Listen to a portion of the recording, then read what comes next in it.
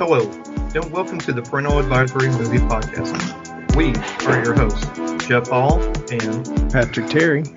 We're two dads with a love for movies. Join us as we discuss movies we have seen with our kids, as well as movies we have seen without them. Hello, my friend. Good evening, because we are actually recording at night for a change. Yes, good evening. Good evening. Happy Rocktober. Rock. Are you ready to rock, Toba? Yeah. Yes, here we are. First week. Yes. My favorite month. Not because Ruth's birthday, my birthday, and all things in between. Yeah. I guess not much else in between because her birthday is the day before mine. But anyways, everything that precedes said birthdays and everything that comes after. I was like, I don't know what the other word is, but yeah. Being Halloween. So that also is also amazing. Can't wait. But yes, it's one of our favorite months of the year. You know, birthday or no. So we're very excited. We're very happy to be welcoming that, as well as the official month of hoodie weather. Now if you were to talk to York, every month is hoodie weather. June, August, November, March. It's weird because a couple weeks ago, Kyle and I went to Walmart, and she had her hoodie on. I'm like, you sure you want to wear that? Like, yeah, I'm good. I'm like, okay. It's a short sleeve weather. Like, I just don't feel comfortable wearing short sleeves in the summer. I'm like, okay. Okay. We'll with that. I just let it go. Like, all right, Yep. It's the teen thing. That's what they do. Yeah, it is. Or Yeah. in New York's case, I guess pre-teen, but yeah. Them young yeah. folks. I don't get. Yeah, maybe it's just this generation. I don't know. I mean, I'm not going to hate on York for wearing a hoodie and shorts all day today or most days. But because when I was York's age, I remember clear as day wearing sweatpants and a t-shirt in Texas in August. Muggy as I'll get. I mean, I was that weirdo. But I also, because when I was 13, I remember this clear as day in 7th grade. That's when, you know, your Z Cavariccis and your baggy jeans, baggy pants, and wingtip shoes was in style. Yeah. Yes. I remember having, I forgot what shirt I was wearing, black sweats and wingtip shoes. It was something. Yeah. and I think her name was Camilla. He was sitting next to me, and my science goes, "Oh no, honey, that ain't gonna work." I was like, "What do you mean? What are you talking about?" She goes, "You cannot wear those nice shoes with black sweats. That's not how that works." It's like, I see you trying to look nice, but you can't wear sweats with those. That's not those don't go together. Not coordinate. Yeah, I mean, they're comfy. I mean, I guess it's all that matters, right? Yeah. I guess. I'm just trying to help you out, buddy. I'm like, okay, thanks. It's like I'm out of the house now, so we just gotta roll with it. Exactly. I know what you want me to do. I don't have another pair of shoes with me or pants, so Right. just is what it is. It's also that time of the year where you can leave your bottled water in the car. If you got bottled water, just leave it in the car and just. And it won't evaporate. Nope. or become an ice cube either way. Yeah. So yeah, no, I love it. We are officially moved in. All of our stuff is at the new place, officially closed on the house. So that's all out of our hair, so to speak. And yeah, we're finally done with that one and on to the next chapter. So this is what October has brought. All right. So yeah, now we just got to unpack everything and find, but also at the same time decorate for Halloween. So it's fun times. Right. But at least I know where all the Halloween stuff is. I did that on purpose, knowing exactly that we'd be doing that shortly. So get that ready, and then we'll slowly integrate everything into this place, or just renting a small storage unit and then worrying about it later. Yeah. Ooh. But yeah, otherwise everything's going good. Grayson did a cheer camp at Middle Tennessee State University yesterday.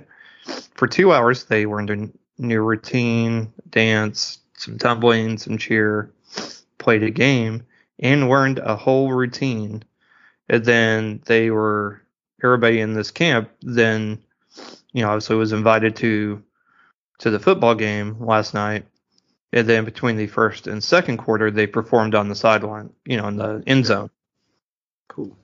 So, yeah, it was awesome. And, I mean, it's like almost a 2-minute routine they learned in less than 2 hours. I was very impressed. I was impressed. Yorick even said he was impressed. He's like, I can't believe he thought they'd been working on it for several days because Grayson been talking about it so much. I said, no, dude, literally when you and Ruth dropped her off in the morning at 9 or 10 and then picked her up at noon. I mean, that's it. Wow. And remember it all. Yeah. But a couple of her friends from her old dance studio were there, and 3 of them that had more or less aged out, graduated high school, were going to college there and were on the team. So they got to hang out with them. So that was nice. So that's cool. Yep. So they had a great time. York's doing good. Did a little retail therapy today after going to see our feature presentation. So he was happy. Got a new hat. As I was telling you beforehand, apparently we have a deductible that we need to meet. So both kids got a pair of Heelys. So that's going to be interesting. Yeah. See how that works, how that goes. They've been practicing in the garage a little bit. For those that don't know what Heelys are, they're shoes that have a wheel kind of basically not really at the heel, but kind of towards the back area of the shoe. So you can kind of get a little bit of a running head start and then kind of lift your front of your foot up and you just roll. Yes. Just roll. Literally roll along. Yep. Yep. So Grayson's has 2 wheels because it's made, because their shoes are smaller, so they're made for kids, kind of beginners, I guess you could say. Yeah. So hopefully it will be a little bit easier for her. But it's funny because between the 2 of them, she's the one that has the better balance from dance and everything. Yeah. A stronger core to kind of do that.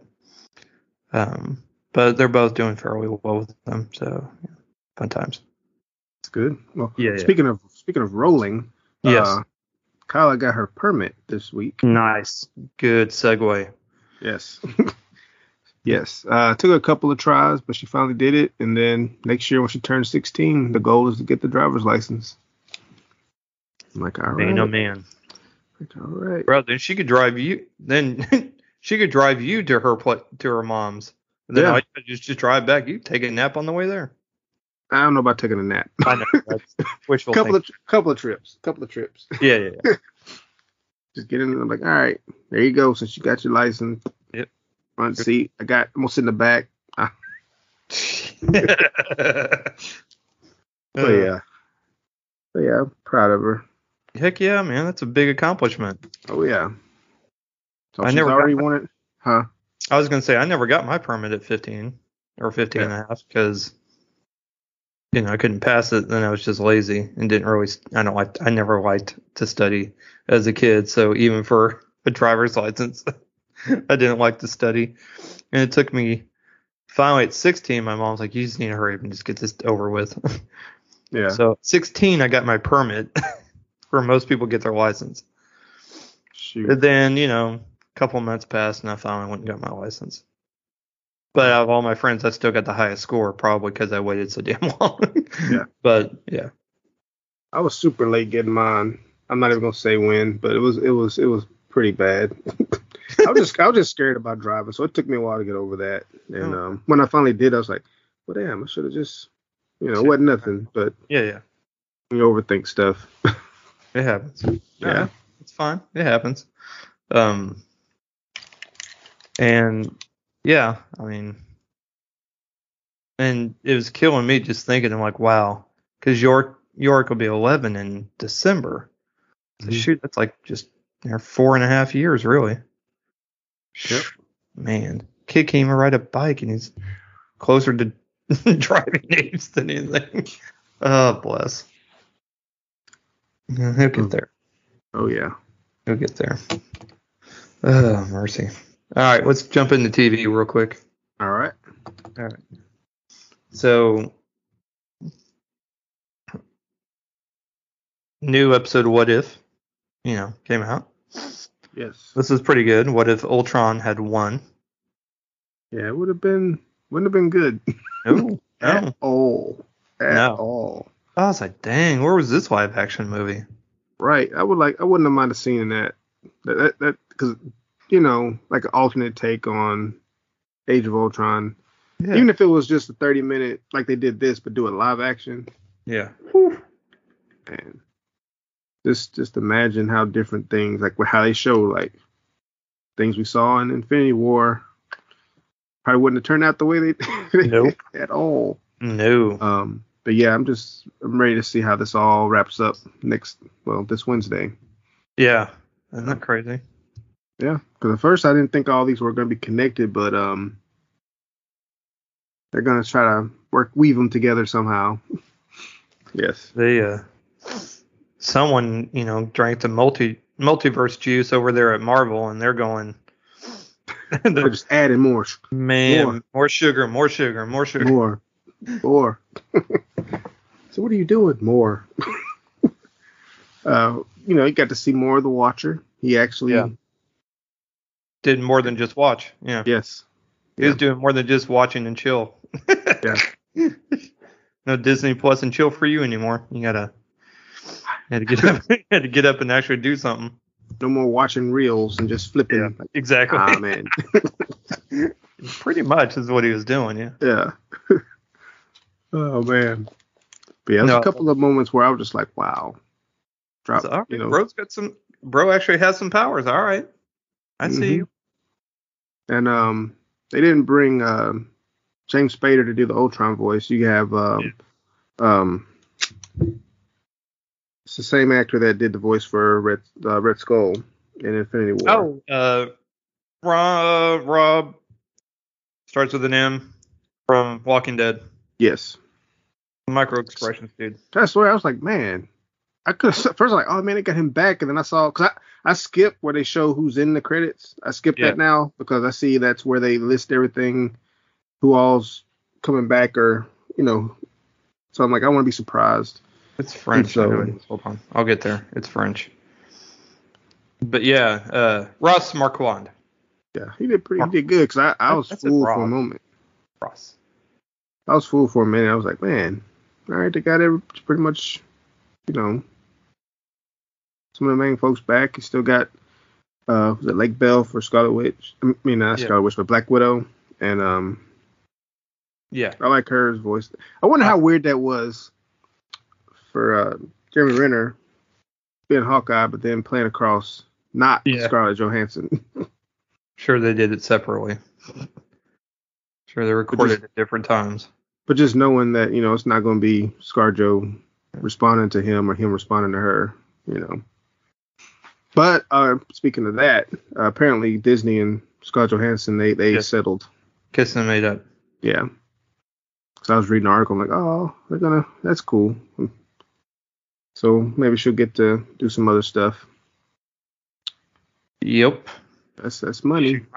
Hey, might have to with all this other nonsense going on. True. Holy crap, man. It's true. Ridiculous, crazy.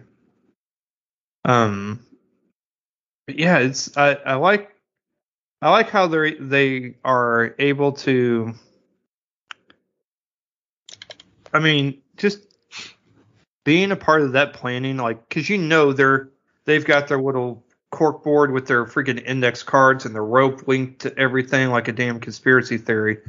But all it is just them planning out each little thing. Right. Like how you And should. it's so meticulous too. I mean, just down to a science. Mm-hmm. They've had it nailed. I mean, from the get go, they've had this nailed down, and I can't get over. I mean, I'm just jealous. I mean, I'm jealous for Warner Brothers more or less. Right. All they had to do was do the same thing. Just take your time, plan it out, and you'll get there. You don't have to do it just because, oh, this is hot right now. Like, no. Take your time. Get your characters introduced. Set them up. Yes. Maybe do a little team. Maybe get a couple of them together. Do like a team movie to introduce them. Just to kind of, where you don't have to do solo episodes, solo movies for everybody. Then you can do some series shows, do it that way also. You got different ways you can go about putting it all together. Sometimes it's okay to copy a formula. Yeah. Ask Pepsi. More sugar, more sugar, more sugar. Right. Exactly. But yeah, I mean, sometimes it's all right. It's okay to copy a way it's being done, as long as you're not just copying the same storyline. But I mean, because copying the homework but changing it just enough. Yeah. Change it just enough. Yeah, exactly. Mm-hmm. It doesn't have to be name brand. It could be great value. It's fine. It's fine. It tastes just the same. Yep. Maybe not exactly, but just enough to where enough that it counts. Yeah. Yep. Exactly. Just enough that it'll keep you off the rotten part on Rotten Tomatoes. True. That's true. Oh, bless. But no, they're really doing it right with the What If series, and then well, we'll get into it with our feature too, but at least a little bit. And then now that you got multiversal things, man, it just opens it up. Like you can do pretty much whatever you want. Yeah, and you can just explain away us multiverse. Yeah, it's cool. Yeah, I mean, we would just make some sound, and I mean, most people think it's just a car driving by. No, it's multiverse. Just event, just the apex event. Just happened. Yeah, so it's cool. We're good. Boom, done. Good. All right, we'll switch it up. Keep it fresh. Worry not. Yeah. It's like even go back and look at Captain Marvel. Like, it's all right. Something happened that shouldn't have. That's why that didn't go exactly how it was supposed to. But it's all right. It's cool. Yeah, it's good. It's good. Thor: Dark World. It's all right. We're good. We're good. We forgot about that one too. Yeah. But yeah. Yeah, it's doing all right. So I know most people, most things I've seen, I guess I should say, are like nobody except for me likes the last one with Party Thor. Apparently, I'm the only person that likes that episode a lot. Maybe because it's not so serious and it's just it's more humorous and just kind of silly. Kind of reminds you of an 80s throwback. Yeah, and I think maybe that's why I like it too. It's like, Mom's coming home. We gotta clean up. We gotta do this thing that I said we were doing. Hi, Mom. Look, see, I'm teaching. They're learning. Yeah. Yes, it was definitely different tone wise, but it's like you needed it because it was very dark and heavy. Yeah. So this was kind of like, let's loosen it up a little bit, and then now we're just gonna hit you again. Yeah. So, but I'm like one of the few that I'm like, fine, whatever, I don't care. Haters gonna be. Yeah. I mean, Party Thor. What did you think? Right. I loved it. I'll take a Party Thor shirt. I don't care. Yeah. This is young Thor as if he didn't have a brother. Of course he would be that way. Exactly. Because he's an only child. So yes. This is pre-Avengers, pre-Dark World. It's not Ragnarok Thor. Nope. Not at all. It's definitely not in-game Thor either. No. It's a little bit closer to it, but a little bit. But yeah. Not as heavy. So this week on Titans, we're getting closer to the end of the series. Finally, you get to see Donna Troy and Raven make their appearance into the season. I think we're like on episode 9 or 10, and we're just now they made a small appearance last week. This week, a bigger appearance, which was nice because I kind of missed those characters. You were briefly introduced to them. Well, let me rephrase that. Briefly introduced to Donna Troy in season 2. Was only in it for part of an episode, more almost damn near a cameo than an actual starring role. So it's good to see her back. 'Cause I actually like that character. Donna Troy, basically another Amazon from the Themyscira. So basically she's the Teen Titans Wonder Woman, more or less. Same powers, golden lasso, bracelets. Cooler costume though. Yeah. So it's anyways, so they get introduced. You kind of follow them a little bit. Team's still trying to take care of Jason Todd and Scarecrow, and find them and stop their reign on terror on Gotham. And trying to think what else is going on. It's still okay. It started out so strong. I was so excited, and then it kind of fizzled. And I've been kind of meh for the rest of the season. Like, oh, Starfire and her sister Blackfire. Some kind of big happens in this episode with the two of them. Basically, Blackfire gets injured, and Starfire tries to save her, and in doing so, gets double crossed. Dun dun dun. Okay. So, yep.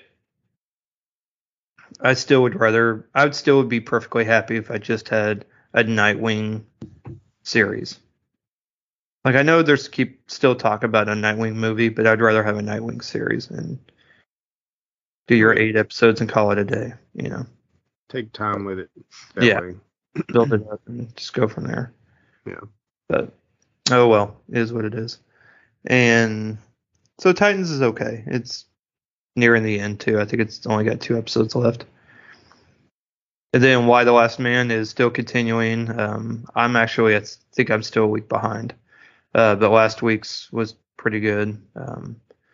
Building more intensity. A few more people know of Yorick's existence now, so a few more people are now trying to obviously now want to know why he's alive and everybody else is dead, because he is the now president's son.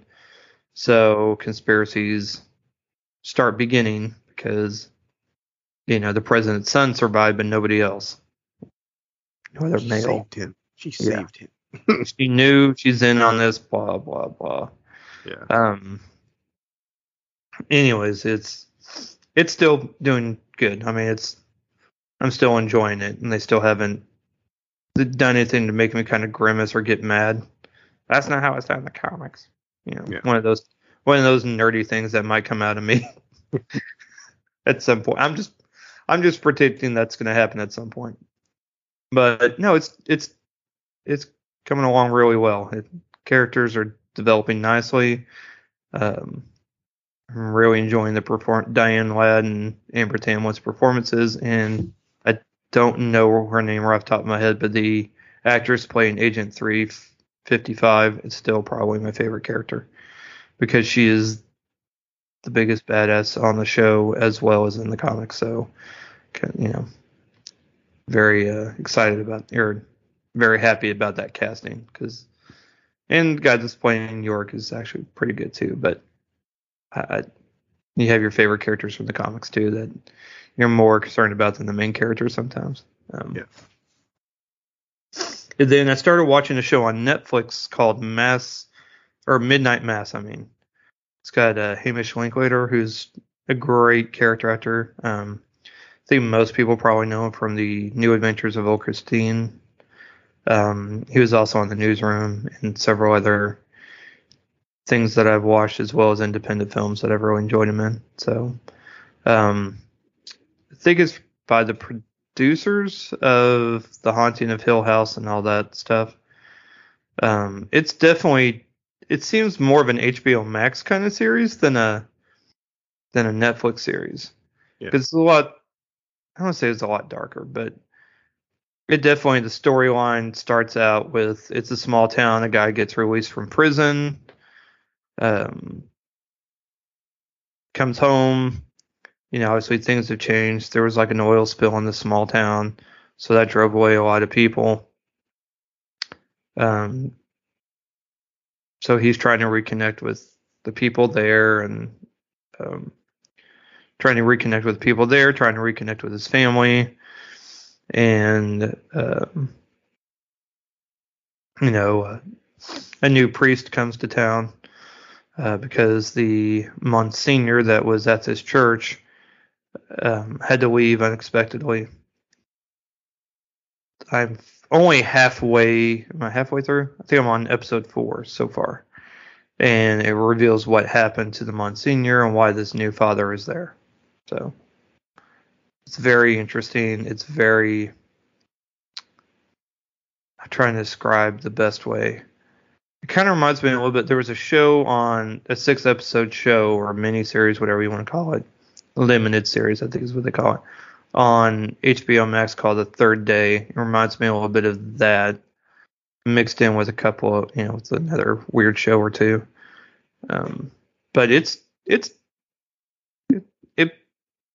slow at first, but it's picked up by episode 4.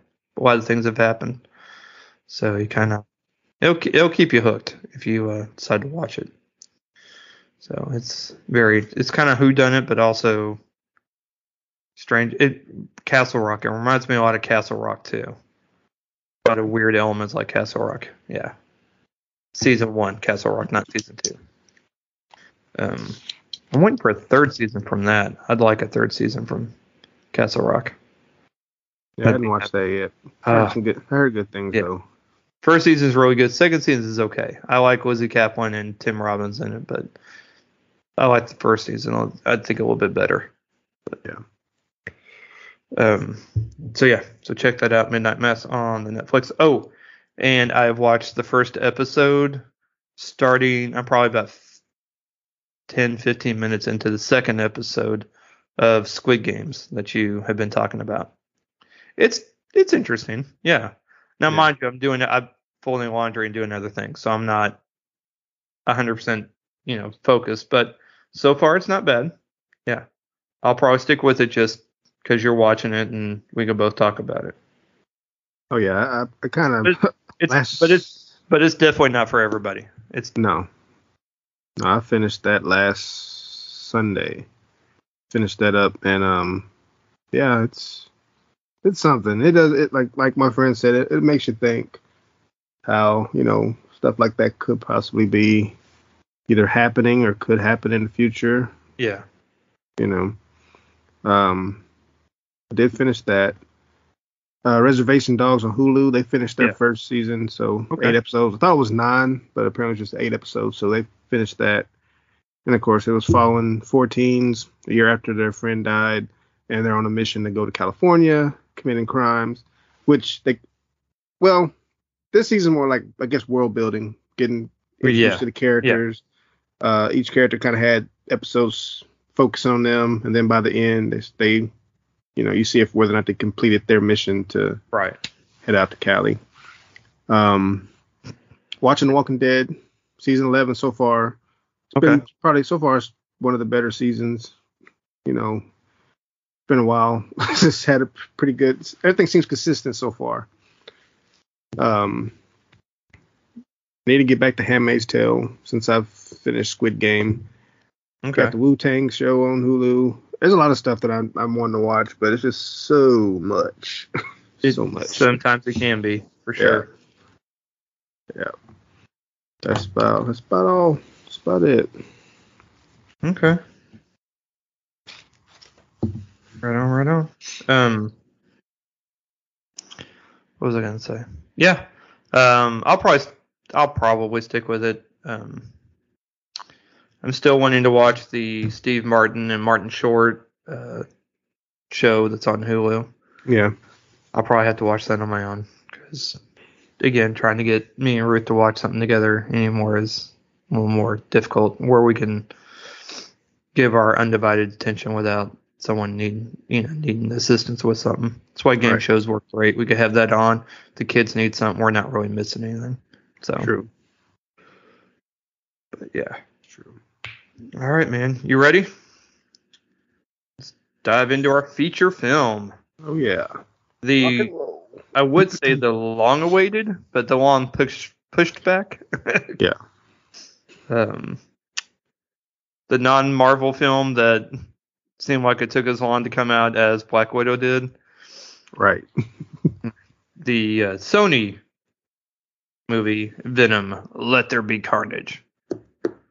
I did a Peter Griffin moment during the movie against York because I took York to go see because he really wanted to go. I go when Woody Harrelson actually said that, "Let There Be Carnage." I like slapped him on the arm. I go, "He said the title. He said the thing. He said the thing." He said the thing. It's like roll credits.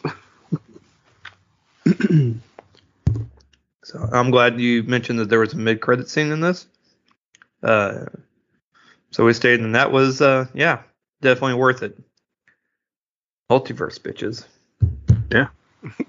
Indeed. But yeah, I didn't hate this. I went in with a more open mind after seeing 3 different reviews saying basically their first one, yes, is ridiculous and kind of it is what it's its thing. Yeah. Instead of trying to fix it, they doubled down on the silliness, and they succeeded more or less. So basically, it's not a great film, but they understand what they're making. They have a better understanding of what they're trying to make. Yeah. We need, and from at least 2 of the different reviews I saw was, okay, this is what the movie is. This is what the sequel is going to be. This is not going to try and be anything more than what it is. Think of it like the Fast and Furious franchise. They're aware of what they're making, okay? Yeah. Let them make what they're making. Watch it as this is what the intention is. Do they succeed on it, or do they miss the mark? And they succeeded. Right. Therefore, this movie does not suck. Or bite, for this matter. It keeps its head. Exactly. And I think this movie had going for it, they got the perfect director for this movie. Yeah. They got Andy Serkis, a.k.a. Gollum from the Lord of the Rings franchise. The character that talks to himself all the time. Yeah. Exactly. To direct a movie where a guy is talking to himself all the time. And they really did double down on the buddy cop, Lauren Hardy, Abbott Costello relationship between Tom Hardy and Venom, like the symbiote, Eddie Brock and Venom. Yes. And saw it more as a comedy team or a buddy cop team that way, instead of a person with split personality. I still don't know what he's doing with whatever accent or thing he's trying to do as Eddie Brock, but it's still and his tics are still slightly annoying. But I'm looking past that because that's not what I'm trying to focus on. Yeah. Unlike the first movie, there's other distractions I have in this movie, being the hair. Everyone's hair in this movie is driving me nuts. I texted Patrick after watching this. I go, is there not one single decent hairstylist in the entire metropolitan San Francisco area? Because everyone's got god-awful wigs and god-awful hair in this film. The only one that has any decent hair is Michelle Williams' character, Anne. True. She probably did her own. Probably. Well, everybody else looks like they did. Everybody else has quarantine hair, is what it is. Tom Hardy, quarantine hair. Woody Harrelson, both wigs, quarantine hair. Yeah. It's so bad. Like, it's distractingly bad. Because I know Woody Harrelson doesn't have any hair, so I know it's all wig. Yeah. True. But even I was like, what in the world is going on here?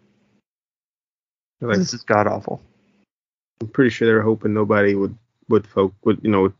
have that. Somebody somewhere is like, they won't pay attention to this. Right. But I'm pretty sure there's others that feel like you do. Like, did their hair and makeup person like just go on strike? Like It probably just I don't know what y'all want here. It's like COVID. We had to fire our hairdresser. Hey, you, come over here. Here's some stuff. Do something. I got some in my trailer. We'll just use them. Yeah. I got some guys. I got a couple of heads there, just right next to the weed. Don't worry about it. Yeah, we're good. Let's just roll with it. Yeah.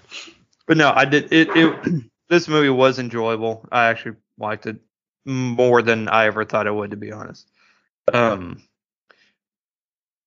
So the synopsis is Eddie Brock, it's aka Venom, attempts to reignite his career by interviewing serial killer Cletus Cassidy, played by Woody Harrelson, who becomes the host of the symbiote Carnage and escapes prison after a failed execution. I have no knowledge. I know of the character, Same, but I know nothing.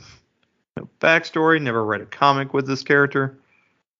I barely even knew who. I mean, I knew who Venom was, but I didn't know any background other than Eddie Brock thing. That's it. Yeah. Topher Grace. That's it. Anything more than that, don't have a clue. So it is. So this is all kind of new to me. So I have no idea. York has a better understanding. York's apparently watched some videos on Venom and stuff and symbiotes and everything. So he has a far better knowledge. If he were awake, I would probably just let him comment.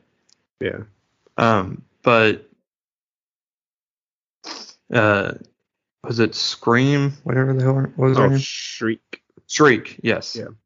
Yeah. Who I did not recognize Naomi Harris from the Bond movies, aka Moneypenny.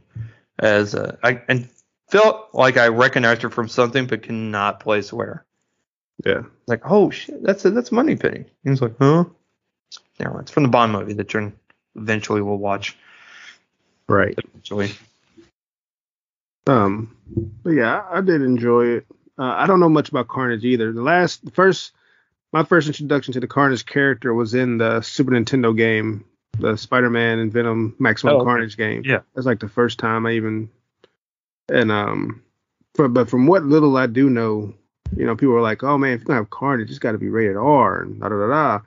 Which, if I knew more, I could agree or talk more about it. But considering, Cletus Cassidy is a serial killer, they're like, maybe they could have went a little further. You know. And surprisingly, this movie is like an hour and 37 minutes. That's what surprised me most. Sweet freaking spot. I saw that. I'm like, oh, damn. I thought it was going to be like another hour. That's why I went before work. Yeah. So I'm like, got 11:15.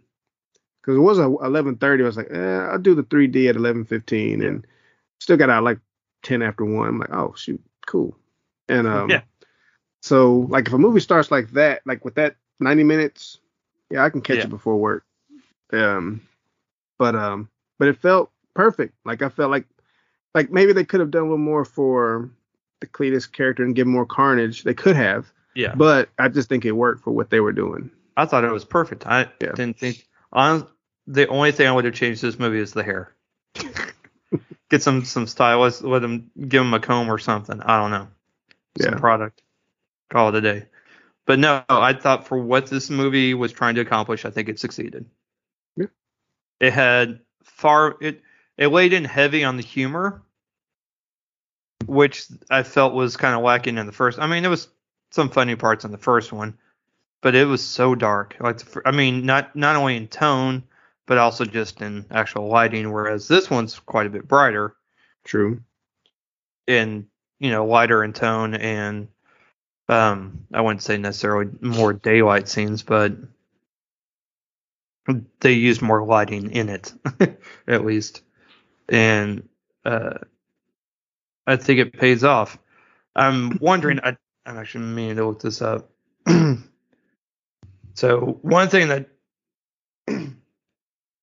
pays off, the only one screenwriter, Kelly Marcel, and Tom Hardy I guess, got a story by credit, so I guess he'd toss some ideas their way, I guess, on what he'd like. But one thing that I figured he has to be, I'm not saying it is, but it has to be an homage to, excuse me, has to be an homage to Beverly Hills Cop, because Tom Hardy was wearing basically the Axel Foley Detroit Tigers coat. Yeah. It has to be an homage, because otherwise, why would he wear it in San Francisco? True. You know? But yeah. So I was like, well, because otherwise, I mean, I don't understand why. Yeah. But yeah, it's I did notice a couple of those things, and I've kind of learned through listening. So I love the Unspooled podcast with Amy Nicholson and Paul Scheer, it was the one I was listening to that covered the AFI Top 100. Mm-hmm. Well, now they're going through and they're having like a different little segment, like 5 or 6 of a theme, to see that aren't part of the AFI Top 100, but wondering basically, would we put this movie in a capsule and send it to space, or is it one we would just not, basically. And Amy had an interesting take on how she critiques movies. And not basically, is it some sort of cinema masterpiece, and then, is it just trash? She says, basically goes, if I go and watch Kevin Spacey's 9 Lives, where he plays the animated cat, the voice, does that movie accomplish what it's trying to accomplish for that movie? Not as a work of art or a piece of cinema, right, but with going in with the goals it had in mind, does it land on it? And does that make it a good movie? If not, why? I was like, you know what? That is probably the nicest and most interesting way to approach critiquing a movie. Yeah. I said, I don't think I've really thought about it that way. And I'm usually a little more forgiving, just because anybody that can make a movie and get it put out into the theater, they're doing more than me. So it's hard for me to hate on, but sometimes they make it kind of easy. But I always kind of give a benefit of the doubt. Try to, at least. And go in with no expectations. But her reasoning on her thought process on how she critiques a film really kind of stuck with me, and really actually played an important role in watching Venom. How I watched Venom. And I'm like, okay, all right, don't try and crap on it the entire thing, because it's not a typical Marvel movie or anything. Just try and watching it and see how it, see if it succeeds in what it's trying to do. And that simple question, does it succeed? I'd say yes. Yeah. It double downs on the silliness. It's not trying to be a Marvel movie. Mm-mm. It didn't feel like a Sony movie, because it felt like they just hands off. Like they just let Andy Serkis be the director. Yep. And build on what the previous movie had, and built on Venom and Eddie Brock's relationship. Yes. Where it's like, Eddie's trying to kind of contain Venom, because Venom has certain needs to survive, but he's kind of curbing that appetite with chocolate and chickens, except for Sonny and Cher. Right. Except for Sonny and Cher, the chickens in their house, in their apartment. Yes. And but Venom wants to go out there and like he promised at the end of the first one, you can kill all the bad guys. Yeah. I'll let you do what you want with them. But now it's like, no, we can't, because why? Because they're on us. All that stuff that's happened is, they kind of figuring out. So we're trying to lay low. So, it was interesting back and forth with them. I was like, all right, we get to see more Venom. It's like an actual couple's relationship. Yeah, it's like two friends having it out, and then they just kind of, hey, all right, cool, you do your thing, I'm gonna do my thing. We even got the scene with Venom going to the club. I was like, Yep. All right, that was. That's one of my favorite scenes, by the way. Yes. That's hands down one of my favorite scenes. I'm like, I would watch. I said, this is like the what if show I would want from Sony. Like a one if episode. What if Venom went to the club? Yep. There you go. And I got a live action version from it. It was cool. I said, this is great. I said, I want more of this and less of whatever else they're trying to do. Right. It felt like they had fun with it. That, you know, it didn't, like they weren't, like you said, they weren't trying to do what everybody else was doing. We have our universe here. We'll build on it. And, you know, I did want a little more carnage, a little more. Yeah. But what we got was cool. That one scene, the breakout scene, and I was like, all right, that's cool. That's cool. Woody Harrelson chewed up the scene like every. Yeah, like. I mean, he chewed up that scene. Yes. Oh my God. I mean, every scene. I'm like, bruh, he's just having fun. Because at first when I said, oh, Woody Harrelson, I kind of had reservations about it, but I'm like, oh, all right. No, not me. I was like, nope. He's going to be like Christopher Walken size extra on this. I think what it was just or Nick Cage. He's going to get his own Cage rage going on. I think it was just to credit how he looked in that end credit for the last one. I'm glad they fixed that for this one because that look was just. Oh, you mean his hair? Hair? Yeah, his hair was terrible. Yeah. Slightly better. Hairstylist didn't help much in this one. Or it was better than that. It was better than that. Yeah. But the Clown asked for his wig back. Or Krusty the Clown for that matter. Oh man. Hey kid, wrong universe. Sideshow Bob. Yep. Pretty much. But so yeah, like I went in open minded like I approach every movie and like through the 97 minutes I was just I enjoyed it. Yeah. That's all I want. I want to make sure the time that I spend watching it is worth. Dude, I knew somebody that was planning on going to see this in IMAX. Had to go see it. I go, for what? Yeah. I'm like, no. I said, dude, if this thing was available for me to rent on iTunes, that's how we would be watching it. I said, for me, this movie is not IMAX worthy. Mm-hmm. Top Gun Maverick, IMAX worthy. Yeah. Now, like I was gonna watch it standard, but I did it 3D specifically because it started early enough for me to watch before work. Okay. It didn't really add, like, I mean, some of the symbiote activity, but I don't think it was made for 3D. I think it was more like a up conversion for it, so it didn't really pop out like when I watched Shang-Chi. Right. That seemed to be more like it had 3D in mind. But yeah, it didn't hurt it, didn't help it. It was cool. Do you think Eddie Brock's TVs were Sony TVs? I'm sure.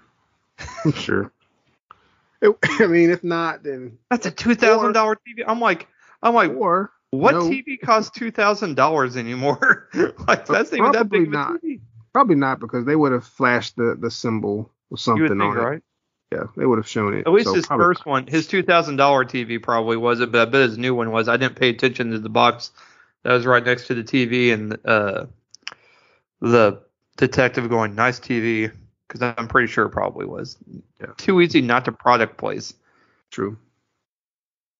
I'm like, but that's what I was like, what TV costs $2,000 now? It would be a Sony or a Samsung. Like something crazy. But it would have to be a giant TV, though. Neither one of those were that big. True. Right. I was looking at them like, that's like a $500 TV at best. Cause that looked like maybe like a 50-inch if even. Yeah, somewhere between 45 and 50. It wasn't huge. It wasn't like a 70, 80. I was like, what year is this taking place in? Where'd you buy that from? Did you buy it in the store or you get it off eBay? Right? From a scalper. But Jesus, man, you got robbed on that. That's $2,000. Yes. Oh, bless. But no, I did enjoy it. But yeah, York loved it. He loved it. He had a great time with it. Fine for teens, fine for even 10-year-olds. I mean, because even the violence wasn't that violent, you know. It's not like bloodshed. I mean, it's Marvel violence, really, even though it's Sony. But it's comic. There's no real blood. Just kind of. It's not like if they bite someone's head off, there's like blood's shooting out. You don't even see it happen most of the time. It's clean. It's clean kill. They did use their one F-bomb pretty good. Yeah. I was like, oh. That's true, but yeah. We'll just see what happens in the moments to come. Yeah. Again, mid-credit scene is kind of a big deal, so you want to catch that. We'll just say multiverse, and then we'll just go from there, and then that's it. And then it'll just make you want to stay and watch it. I mean, it's 30-second wait, really. So, really wait that long. Like, I'll say, if anything, if you didn't like this movie, that will at least have you say, oh, okay. That's worth it. Kind of like how New York was like, oh, I really liked the first one. What was your favorite part? The end credit scene. I'm like, I don't think you really liked the first one then. Right. Like, not saying much for the movie then. If your favorite part's an add-on scene. Right. All right, man. You're up. All right. So I watched this off of a suggestion from one of our coworkers. It's on Netflix. It's called Intrusion. Intrusion. So the release date was September 22nd of this year. Also another sweet spot time of 1 hour and 32 minutes. Directed by Adam Salke and starring Frida Pinto as Mira Parsons. You have Logan Mitchell Green as Henry Parsons. Synopsis here is: a woman moves to a small town with her husband, but is rattled when she is targeted for a home invasion. So you have this couple, the Parsons, and, seemingly normal couple. And, they're getting set to go on a date.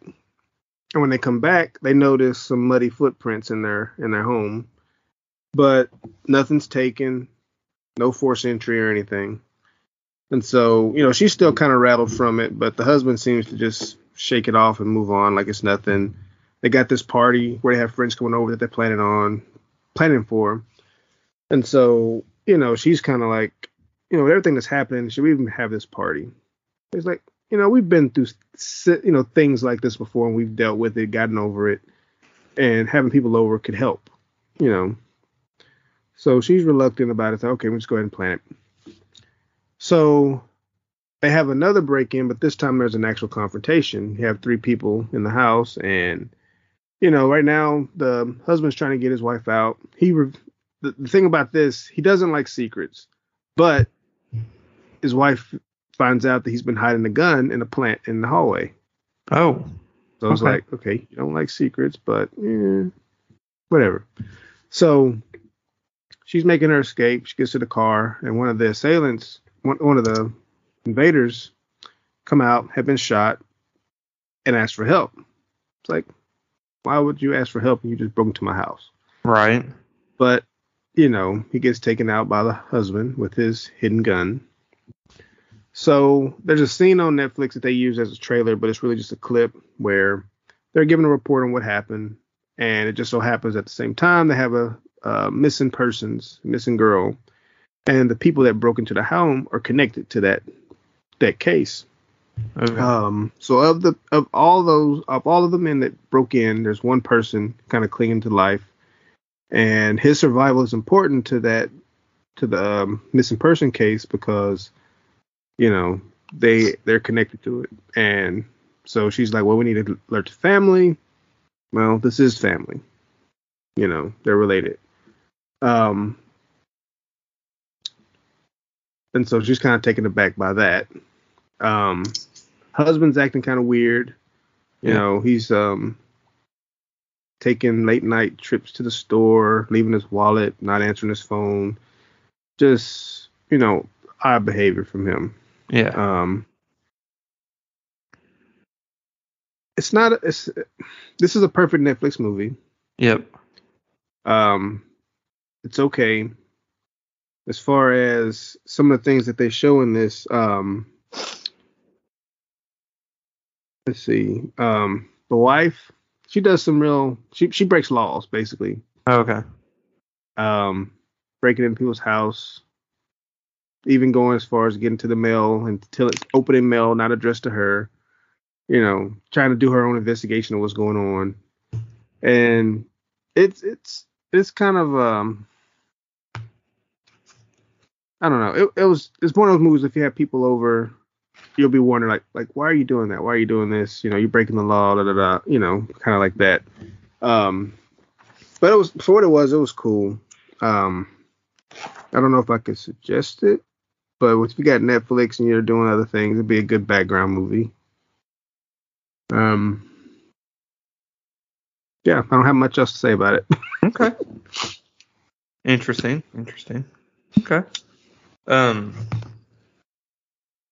right. So, speaking of Netflix, there we go. Hey, that's my segue.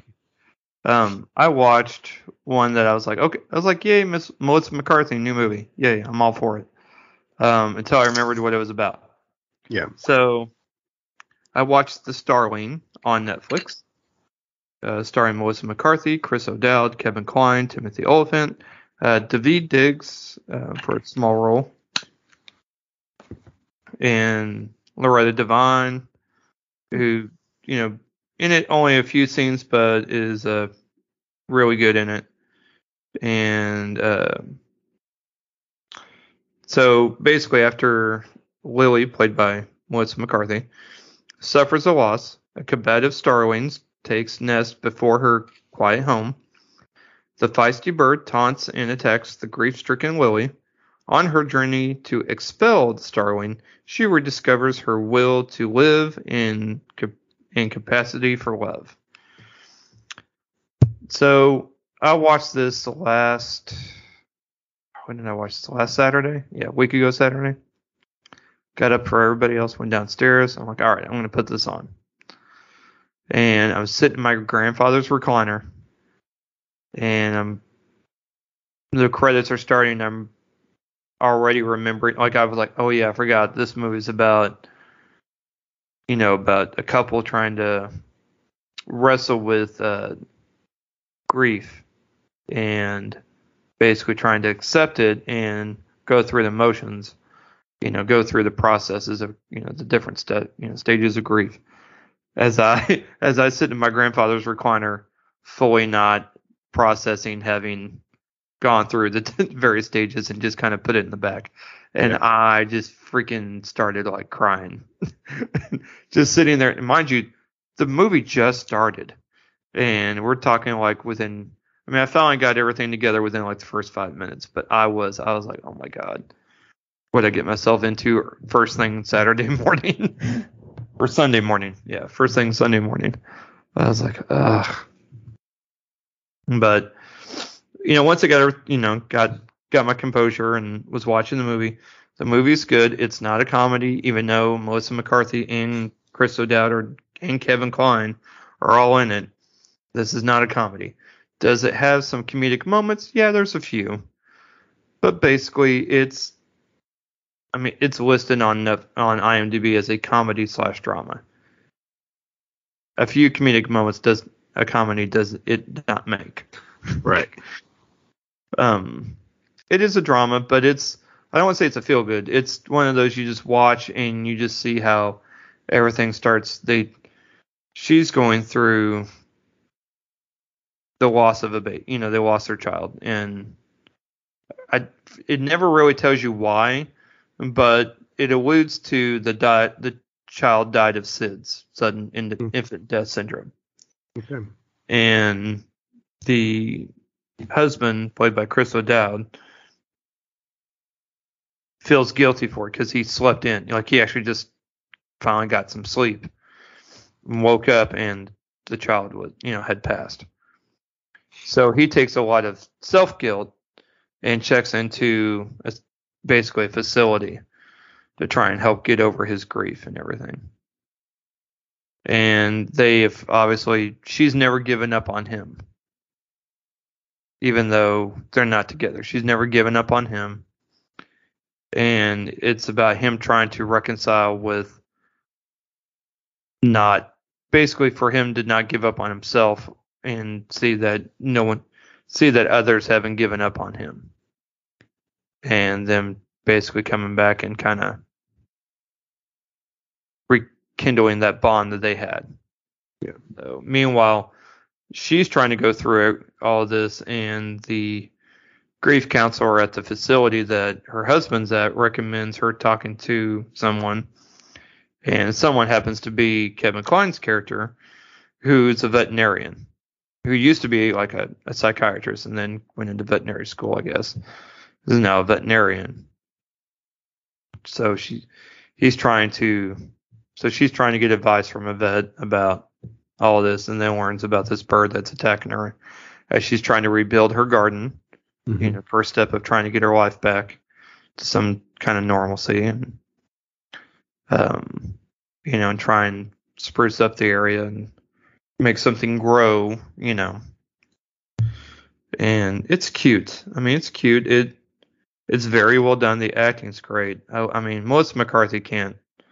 She could do comedy. She can do drama. She could do it all. Like, I love her. I mean, she's a very good actress, and she does extremely well in this.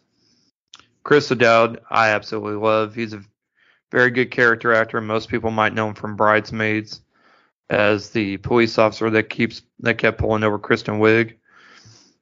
And he's got some great shows that he's been in that I would definitely recommend watching. I love him to death. And Timothy Olyphant's in it for a couple of scenes playing the store manager at the place where she works. Daveed Diggs plays like an orderly at the facility where Chris O'Dowd's at. So Loretta Devine's another patient. And no, it's a good movie. It's a little sad, but it's very well done. It's a moving, very touching. What other adjectives are said about movies like this? Yeah. It will leave you in tears. Touch your heartstrings. It's very tender. I'm trying to think of all the different adjectives they would use in these kind of movies. Have you feeling your feelings? Yes. It'll just get all up in your feels. But no, I enjoyed it though. I mean, it's definitely when you have to be in the mood to watch this. You have to be in the right headspace to watch this. Otherwise, you either you won't enjoy it or you'll watch it and be like, why am I watching? I'm not. My brain's not in a place where I can watch this.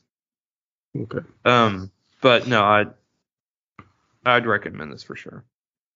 But you also have to kind of like these kind of movies too, though. I mean, I like Nicholas Sparks movies, so obviously I want to like something like this. Yeah. The only thing is, actually, it's surprising not a Nicholas Sparks movie because someone does die in it, because someone always dies in Nicholas Sparks movie.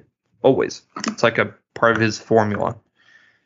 Anyways, that's The Starling on Netflix. All right. Transitioning from Netflix to Prime Video.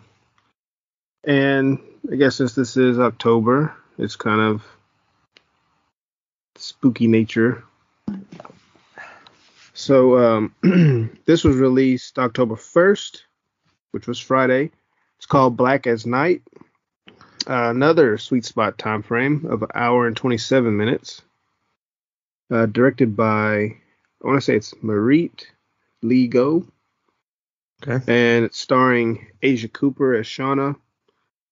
It's a lot of performers in this that I don't recognize except for one. You have Fabrizia Guido plays her friend Pedro, and this one actor Keith David. It's really the only actor that I recognize from anything. The Keith David, huh? Yes, the Keith David. All right, then. Playing Bobineau, and you have Craig Tate. What about Baba Yes? Bobineau sounds like everything I tell Grayson. I'm the Bobineau. Go talk to your mom. She might be the Baba Yes. Right. You always say no. The dead know. You see, Craig Tate plays Lefrak. I looked up. He was in 12 Years a Slave. I haven't seen that movie, and a couple other projects that I hadn't watched. But Mason Beauchamp plays Chris. Derek Roberts, Stephen. Kenesha Thompson plays. Derek Roberts and Kenesha Thomas plays the parents of Shauna, Stephen, and Denise. So this is about a teenage girl with self-esteem issues that finds confidence in the most unlikely way by spending her summer battling vampires Nice. that prey on New Orleans disenfranchised with the help of her best friend, plus a guy that she's, I guess, enamored with, that she's pined for, and then a peculiar rich girl.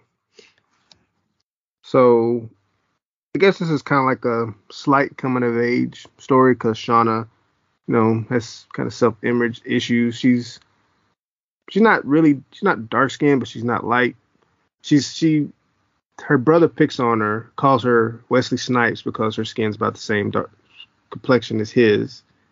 And Isn't his pretty dark? Huh? Isn't his pretty dark though? That's what I'm saying. That's how the brother picks gotcha. on her. Gotcha. So Okay. it's not like dark, like Yeah, midnight yeah. black dark, but Right. it's enough to where she's self-conscious about it because a lot of the girls that get attention are lighter than she is, or Gotcha. Okay. Creole. That's what. So the guy that she pines for, Chris, is popular with girls that have a fairer complexion than she does. She doesn't have confidence in herself, but and she's dealing with the fact that her mom is heavily on drugs, doesn't live at home, Yeah. and she lives in like a project complex where basically drug dealing happens, just Yeah. low income. And she has her best friend Pedro, and they just in high school. I'm not sure what the age is. I don't know if she's like junior, freshman, senior. Yeah. But they have like a little speckle of social commentary here because this takes place a few years after Katrina. And so basically she goes to a party, has an embarrassing moment with Chris, and does the thing you don't do, is walk home by herself, and she gets attacked by a homeless vampire. At least that's how she describes him. And while he's biting her, this car lights, honks horn, and he runs off. But the next morning, she goes home, cleans up, and she's worried about, okay, this is the vampire. She's kind of freaking out, not sure if that's what really happened, but she knows a little bit of lore of vampires. Sunlight's not good, so she takes newspaper, covers up all the windows, and her dad comes home and is like, okay, who did all this stuff with the windows? And so he removes it, but nothing happens to her. So she's like, okay, what's going on? Did I or did I not get bitten by a vampire? Yeah. So I started thinking immediately, like, oh man, Blade, you're a daywalker or something. Maybe that's Right. what it is. Maybe that's what it is. So, she's freaked out about this. So of course she tells her best friend, and she goes to check on her mom, who's all covered up in a blanket, and she just kind of sits up, almost Undertaker style, just straight up, stiff and whatnot. And they come to find out, mom's a vampire. So, she's like, it's okay. I got bit. I'm good. You'll be okay. It'll be fine. But mom freaks out. Curtain gets pulled away from the window, and of course, sunlight, and boom, and fuego. So it was like, just imagine, your mom bursts in flames, basically. So it becomes like a murder mystery. They don't know what happened. They don't know if somebody did it to her, Right. or self-inflicted, which, I don't know. Some people do crazy things. But she's on a mission basically to take out the vampires that turned her mom, which kind of put her in that position. And, the lore is you take out the master vampire, then everybody will turn back to normal. And I think it's a attempt to be like Prime Video's Vampire in the Bronx type deal. Right. Doesn't quite stick the landing, but there's some moments in there that are funny. The story itself is pretty simple, straightforward, kind of predictable. It's not bad. Like, I was reading some reviews and they were just kind of going in on it, but it's kind of a cool horror thriller. I don't think it's meant to be taken too serious. It's just, like we were talking about earlier, they were able to put the movie together, so I don't know if I'll be able to do that. You know, I kind of did have expectations based on the trailer, but it's cool. I mean, it's not a terrible movie. Just don't go in with expectations too high. It's a cool little spooky thriller for the month of October. Okay. Well, my last one will go back to Netflix briefly. I sat most of My Little Pony, A New Generation on Netflix. Rated PG. I don't know why it's even rated PG, but okay. An hour and 30 minutes. Yeah, I guess. Hour and 30 minutes. We didn't have one movie that was under 2 hours. I mean, that was over 2 hours this week. The Starling was at an hour and 47 minutes. Cool. It was longer than Venom. I'm still tripping off the time. Isn't that crazy? Yeah. But it's perfect. It was perfect. Yeah. If they would have tried to make that 2 hours, that's where they would have screwed up, to be honest. Anyways, My Little Pony, A New Generation. After the time of the main six, Sunny, a younger Earth pony, and her new unicorn friend, Izzy, explore their world and strive to restore harmony to Equestria. Starring the voices of Vanessa Hudgens as Sunny Star Scout, Kamiko Glenn voices Izzy Moonbow, James Marsden voices Hitch Trailblazer, Sophia Carson voices Pip Pedals, Liza Koshy voices Zip Storm, Dr. Ken Jeong voices Sprout, Elizabeth Perkins voices Phyllis, Jane Krakowski voices Queen Heaven, Phil Lamar voices Alphabetal, Michael McKeon voices Argyle, and Tara Strong voices Twilight Sparkle, so on and so on and so on. Dude, even Heather Langenkamp, as in Nancy from the original Nightmare on Elm Street. Yeah. Wow. Voices. Right? Dazzle anything? Come on out. Join the fun. Yep. Will Friedel voices Sky Silver. Yeah. Like, seriously, it's like ridiculous amount of cast in this. Yeah. Voice acting. I mean, it's huge. So you may find this hard to believe, but I'm not a My Little Pony fan. No way. I know. I mean, that actually might be surprising to some people. I don't know. But it is very colorful. It's very bright. I thought it was a TV series, but it's a whole ass movie. And an hour and 30 minutes of that. I'm like, okay. And so, yeah, it's basically these two ponies going on, and they want to meet the new soon-to-be new queen and the two princess ponies that can actually fly, because they can't, and they'd like to find out what magic, is used to help them fly, because they want to fly also, especially since one of them's a unicorn. So, anyways, it's cute. From what I've seen, the voice acting's done well, and it looks like a lot of fun. Grayson's been enjoying it quite a bit. So if you have someone that is, probably anywhere between 4 and I would assume 10, they'll probably like this movie quite a bit, and it's on Netflix, so why not watch it? So true. So yeah, it's cute. It's cute. All right, trailers. We have Wolf. I do not believe it's an updated version of the Jack Nicholson, Michelle Pfeiffer movie from 1990, whatever. Yeah. High concept art house drama about a boy who believes he is a wolf. I don't think it's A24. Be a lot cooler if it was, I guess. Yeah, that is really some weird stuff, but some good weird stuff. Yep. Unfortunately. Yeah.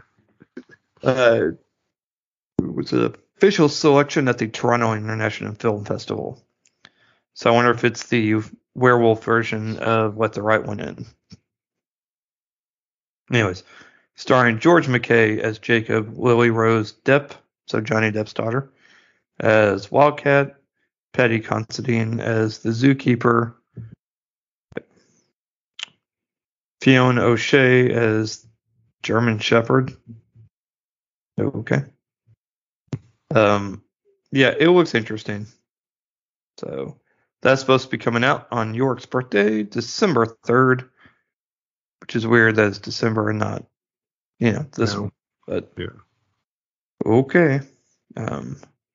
Yep, 12/3 market calendars, I guess, for something different this Christmas season. Yep. Wolf. Next we have The Harder They Fall coming to Netflix sometime. When an outlaw discovers his enemy is being released from prison, he reunites his gang to seek revenge in this Western. Starring Black Superman himself, Idris Elba, as Rufus Buck, Zazie Beetz as Stagecoach Mary, Regina King, Jonathan Majors, Keith Stanfield, Eddie Gathegi, Delroy Lindo, Tate Fletcher, like all kinds of people. Deon Cole. Yeah. Looks pretty good, doesn't it? For Western even. So, and I know you posted it sometime this week. And then we have Paul Thomas Anderson's new movie, Licorice Pizza. Sounds disgusting to me, but we are. Coming out November 26th, so Thanksgiving time. The story of Elena Kane and Gary Valentine growing up, running around, and going through the treacherous navigation of first love in the San Fernando Valley in 1973. Starring Bradley Cooper, Sean Penn, Skylar Gisondo, Maya Rudolph, John C. Reilly, Emma Dumont, Mary Elizabeth Ellis, Tom Waits, Benny Safdie, as in one half of the Safdie brothers, Joseph Cross, Elena Haim, yeah. Trying to see. Yeah. So I'm always down for a PTA film. Then if you liked Army of the Dead, you will then like this prequel movie. It's before there was Army of the Dead. Dieter had his own movie, or had his own, is getting his own movie from before that. So basically a prequel set before the events of Army of the Dead, which focuses on German safecracker Ludwig Dieter leading a group of aspiring thieves on a top-secret heist during the early stages of the zombie apocalypse. Starring Matthias Schweighöfer as Ludwig Dieter, Natalie Emmanuel as Gwendolyn, Rubio Fee as Karina, Stuart Martin as Brad Cage. God, that sounds like that isn't a movie name. I don't know what is. And some others leading this heist film.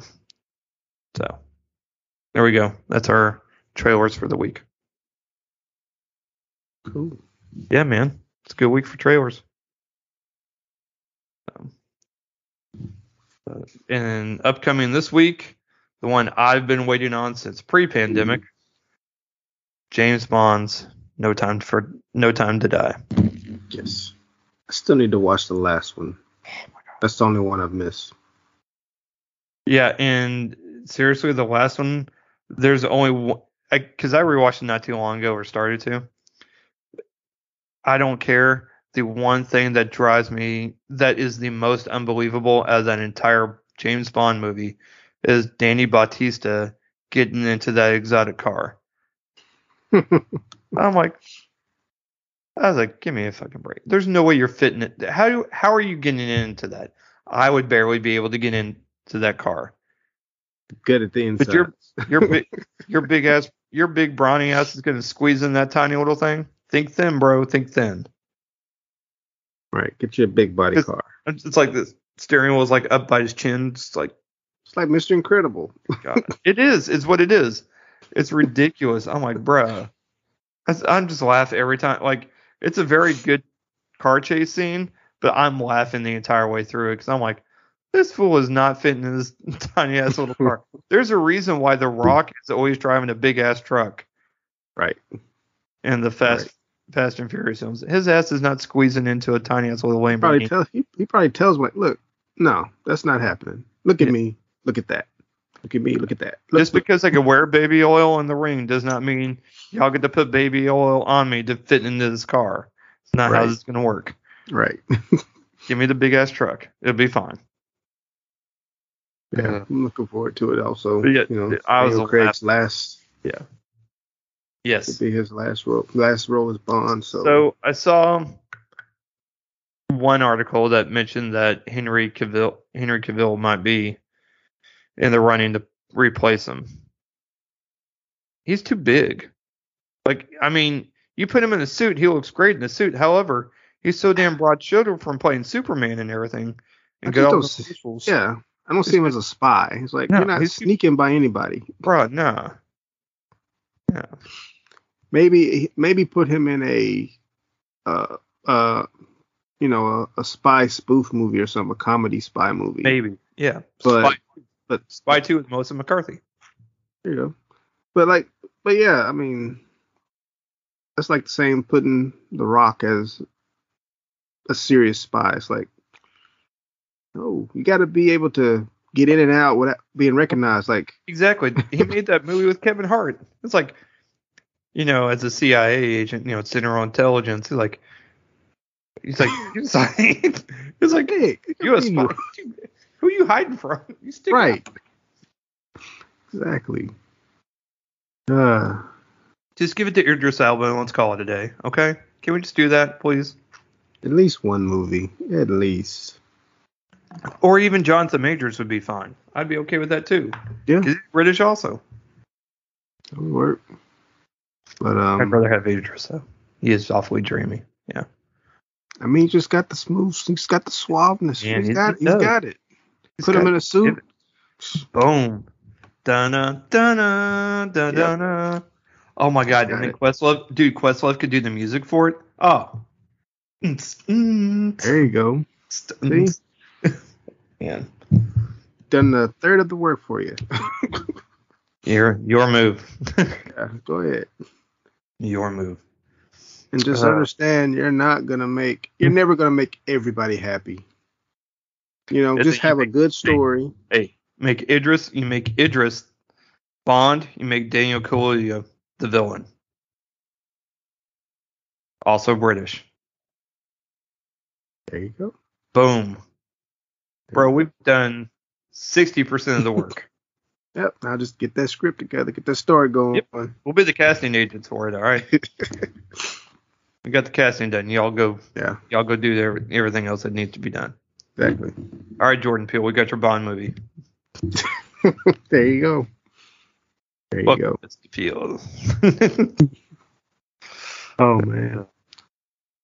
Something I forgot to mention when talking about Blackest Night. Yeah. You know how in Blade when he used silver, they turned to like fiery dust? Yeah. Here they literally explode into dust. Like just dust, wind, dude. They'll scream out like this loud shriek and then almost like confetti. Yeah, just dust. That's confetti. That would have been cool if they actually had some damn glitter. Oh, that would have been hilarious. Hilarious. Nice. Because it's got some little moments. It had something there. They just didn't quite stick to landing. Yeah, some of its parts and all that. Yeah, that's cool. All right, my friend. Well, I cannot wait for next week when we get to talk about Bond because I am excited. Yes. This movie was originally supposed to come out 2 weeks before theaters closed last year. Second time. Yeah, I was so like, I get it. You know what? It was one of those selfish moments for me, which I didn't have very many of at all for 2020. Yeah. But seriously, I'm like, y'all can hold on for 2 more weeks for me to go watch this movie, and then close it down the rest of the year. Fine, whatever. I'll get it. I'll get over it. But nah, I was so mad. I was like, mother. And then they released literally everything else under the sun on streaming or to rent, VOD or whatever. Yeah, I guess they really wanted this to be like this and Fast 9. I'm like, the only 2 movies I wanted to see all year last year. Yeah. And I'm like, mother. Had to hold off and wait. But, pays off to be patient. Yeah, so far a lot of the movies that's supposed to come out last year that came out this year been worth it. Shit, They have more than enough time to tweak it if it needed it. Right. Otherwise, leave it be. You still turning out trash, we can't help you. Right. Like all the time that you've had, if you still having that much time to hold on to something, it is kind of like, man, should we do this? Should we do that? You're taking a risk. But everything's turned out pretty good. Oh, mercy. All right. Well, all coming to fruition. So. Yes. So far, we've gotten treats this October. Not any tricks yet. I guess we'll find out. True. So. Still early. Yep. That's very, very much true. Yes. I will also be going to see, because I took York to go see Venom. Told Grayson I would take her to go see the Addams Family too. So I will have that to talk about, to report back with next episode. So little teaser, I guess, for the next step. Going by the fact that I did not really care for the first one, but she loved it. Neither did I. Now, if my daughter was still young, we probably would have been seeing that also. But now that she's kind of aged out a little bit, I'm waiting to hear your reviews. Yeah, exactly. York wants to watch The Shining. And I'm all for it. Yeah. Because it's really not, anything that would be gross or I'd be worried about him seeing from this movie, he has already seen in Ready Player One. Oh, yeah. Everything. Do you want to see the original or the new one that came out? The original or the new one? Yeah. The Kubrick. Sorry, I'm having a brain moment. The new one that came out was Doctor Sleep, so that's yeah. Sorry. He ain't watching that shit. He ain't gonna be. I know one thing. He's not watching the Stephen Wright version, although I don't think I could find it if I wanted to. But I hear the Stephen Wright versions. Not Stephen Wright. Yeah, that's right. The guy from Wings TV show. I still think that's correct. Steven Weber. Stephen Wright's the comedian. I knew I'd get there. Yes. Steven Weber. Anyways, but apparently the Steven Weber version is the one that Stephen King actually likes. It's more accurate to the book than the Kubrick one that he cannot stand. Okay. Anyways, he wants to watch the Kubrick one. I'm like, I think he'll be bored, but I'll be happy to watch with him. Yeah. So, because there's a lot of slow parts in between the action. But I said, but if he wants to watch it, we'll watch it. I said, sit down, boy. Sit down, son. Let me put this rug out real quick. Yeah. Because with Halloween, I am going to put my Shining rug that I had in the old studio. I'm going to put that out in the doorway. But I had to get all the tubs out of the doorway so I could lay it down. Yeah. Go figure. So, but yeah. We'll watch that at some point. I don't know when. We have to find time for that. Okay. Yep. I know one thing I'm disappointed in myself by. They re-released the original Transformers animated movie in theater. My plan was to went last Sunday to watch it. I forgot all about it. And then I think it was Tuesday after our fresher, and I was like, I just don't feel like going. And if I'd remembered about it Sunday, I would have went, because that would have been I mean, I know we didn't end up recording last week, but there was a 3 o'clock that I wish I had went and caught, because that would have been only the second time I watched in the theater since the first time as a kid where I cried when Optimus died. It's the first movie to make me cry. So, you can't see it because of the screen. On my birthday, at the Mills, for sure at least. I guess, at several different places. At 7 p.m. on October 14th, the 35th anniversary of the movie Rad, as in the BMX racing game, is going to be showing at 7 p.m. Damn. I am probably going. I may take York. So I'm very excited about this. So, yes. And if you like me liked the movie Rad, please check out $2 Late Fees episode where they interviewed Bill Allen, who played Crew Jones. It's a very good episode, and he also has a book out talking about his Rad career. And I'm probably gonna actually order it after we get done recording, because that just reminded me to go do that. Anyways, slight plug for them, but also I'm very excited because I want to go see that for the 35th anniversary. Yeah, cool. So, or at least try to. That would be when I could take Grayson to go see if she really wanted to go. But I'm always going. And it's a Thursday, so I'll have both kids. So maybe that's what we go do for my birthday. We go watch that, because there's no sporting event for any kid. So, yeah. There you go. There we go. All right, Brad. All right, my friend. I will talk to you next week.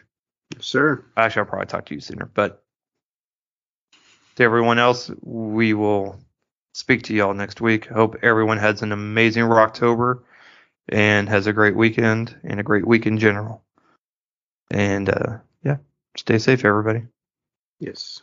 Thanks for listening. If you enjoyed our show and have a moment, please rate and review. It helps us out a lot. Also, recommend us to someone that enjoys movies or also has kids.